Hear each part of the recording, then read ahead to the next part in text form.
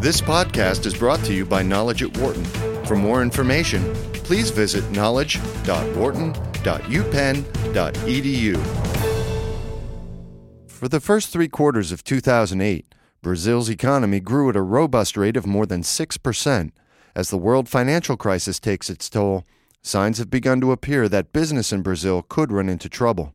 The Bovespa stock market index has been volatile, and falling commodity prices have eroded export earnings.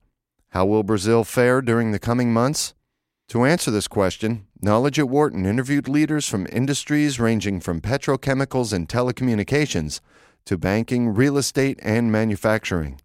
In this special report, CEOs and other experts share their insights into what's in store for Brazil.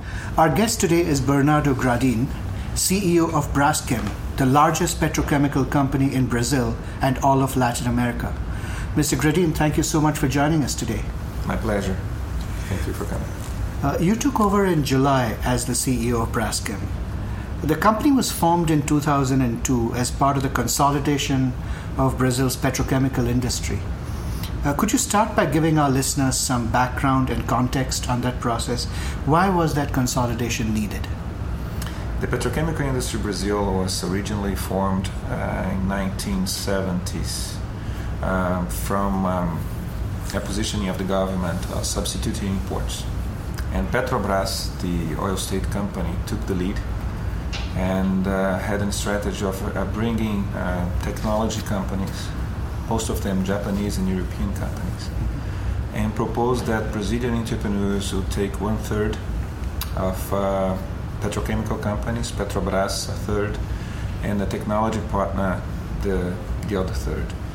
And with this three-party partnership program, Petrobras will be the provider of raw material, and the government would stimulate through tax incentives, substituting imports basically on petrochemicals.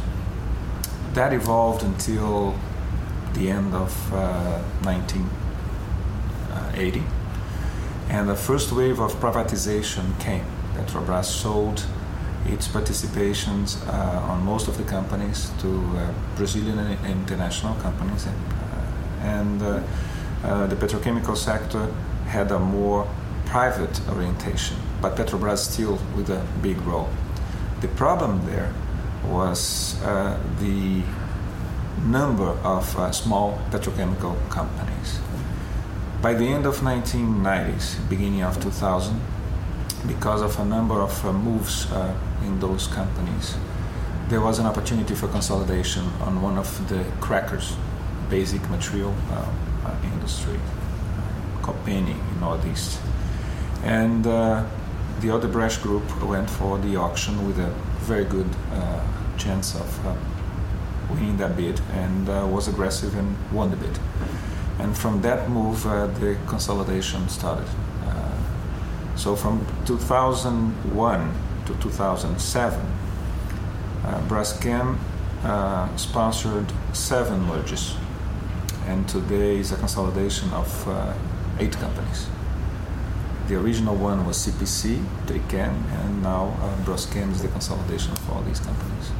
Now I know that in 2007, Braskem acquired Grupo Ipiranga. Has the consolidation run its course, or is there still more to be done? I think the consolidation in Brazil is done.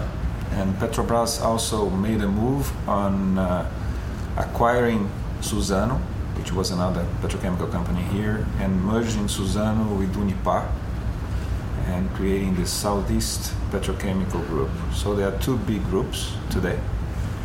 In both groups, Petrobras is a relevant shareholder and the only raw material provider. But the consolidation, the Brazilian petrochemical, I think, is ended. What is it like having a government company as a partner? I believe Petrobras has a 30% voting stake in Braskem. How do you manage that relationship? It may be a challenge and an opportunity at the same time. The challenge is the difference in culture, the agility, investment priority, and the way we may be more aggressive on internationalization. The opportunity is that there is also a move in international petrochemicals. The international oil companies that drove petrochemicals 70s and 80s, or the big petrochemical companies that we knew when Braskem was formed, talking about 7, 8 years ago, are not there anymore.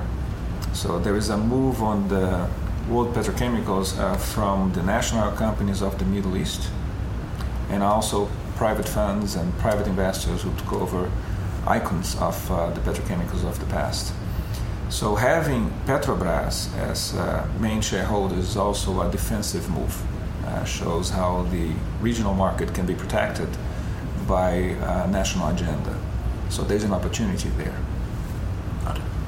Let's turn now to Braskem and its strategy under your leadership. Now, before you joined Braskem, you had worked with Odebrecht for quite some time. Could you tell us a little bit about your career before you came to Braskem? Yes. I began in Odebrecht just after school. I went to civil engineering school in my state, in Bahia. Then I worked in hydro dams for about 4 years in the Amazon and central Brazil.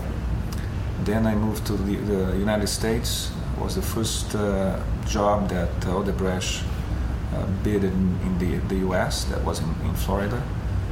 I was the engineer of a project there. And then I went to Wharton. And after that, I spent 3.5 more years in California working for Odebrecht, serving in the U.S. Army Corps of Engineers. Then I returned to Brazil, and I was responsible for PPPs and concessions. And then I came to the petrochemicals in 2000, end of 2000, and I was responsible for planning, strategic planning. So I was directly involved in the Copeni acquisition back in 2001.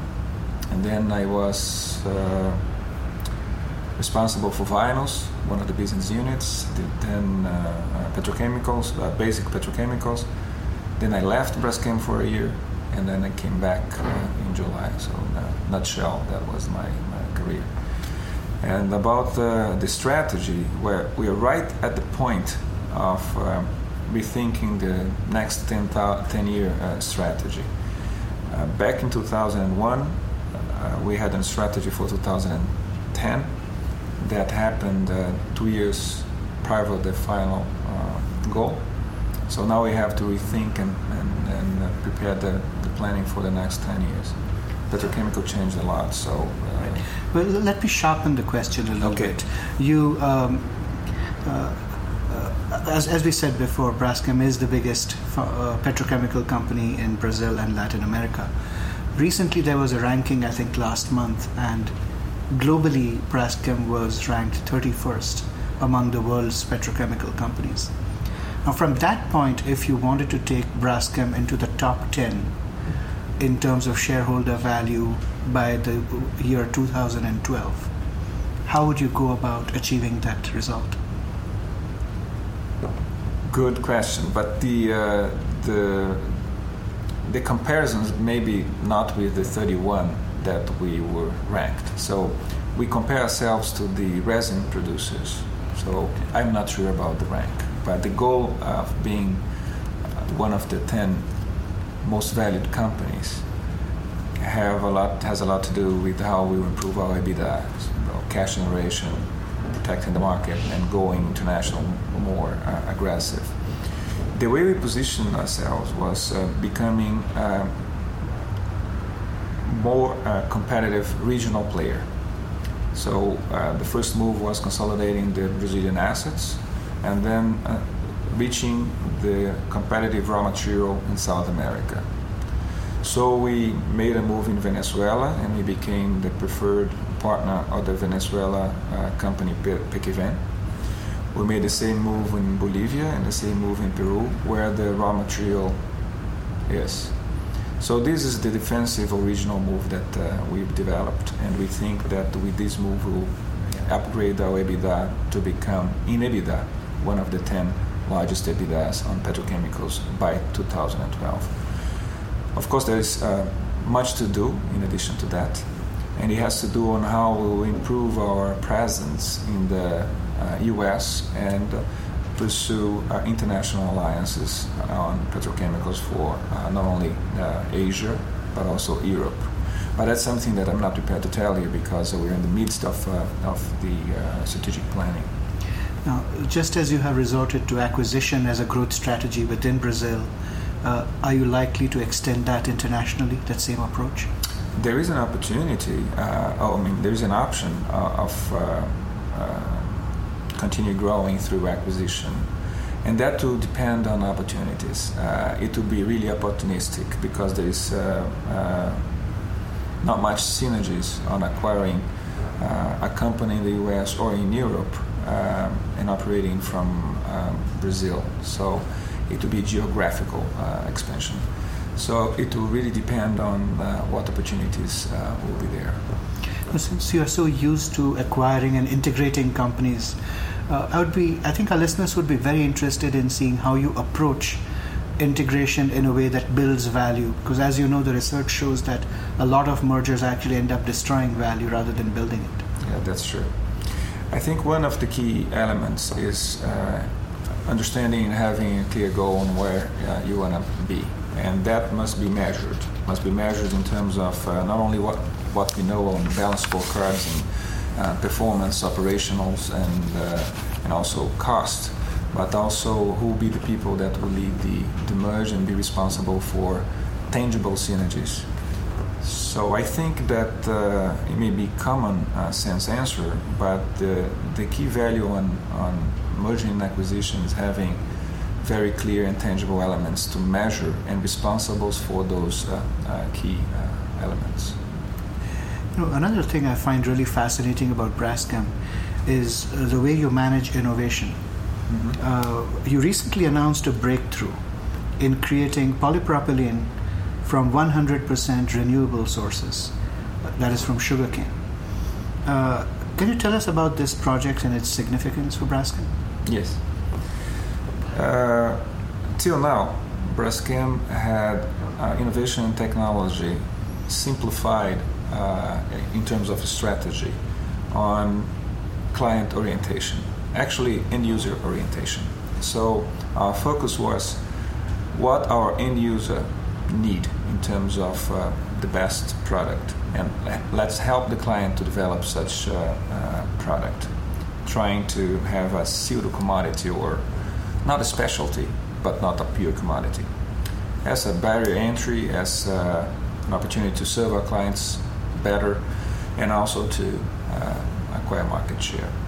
So about 18% of the products that we sell today were developed in the last 3 years. So there is quite a good ratio of applied innovation to our products.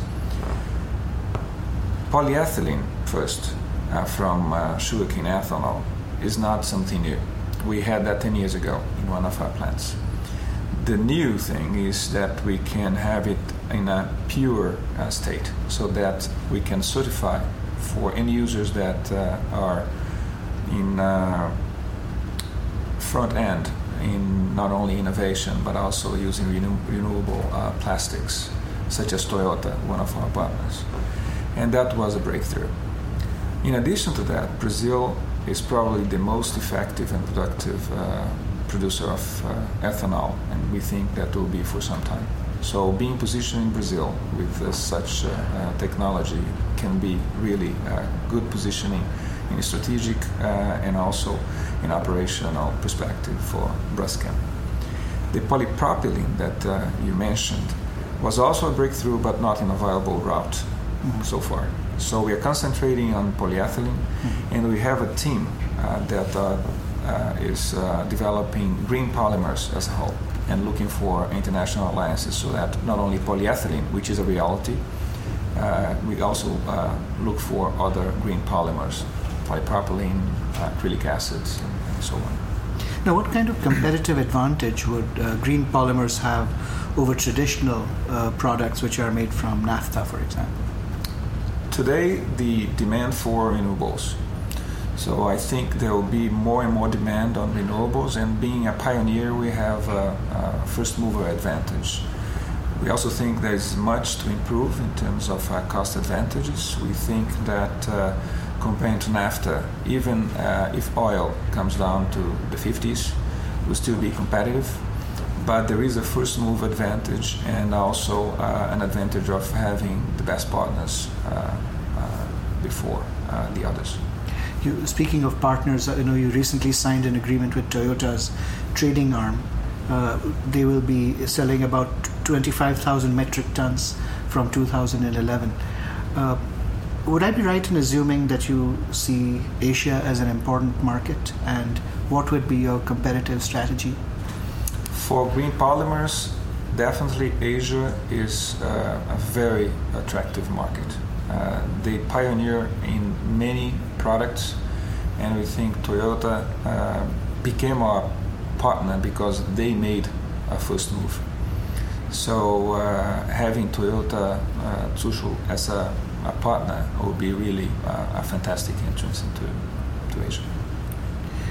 What is the biggest leadership challenge you have ever faced?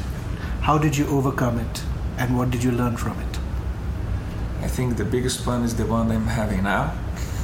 I didn't overcome it yet, but I plan to do it having the best people around me. And finally, one last question. How do you define success?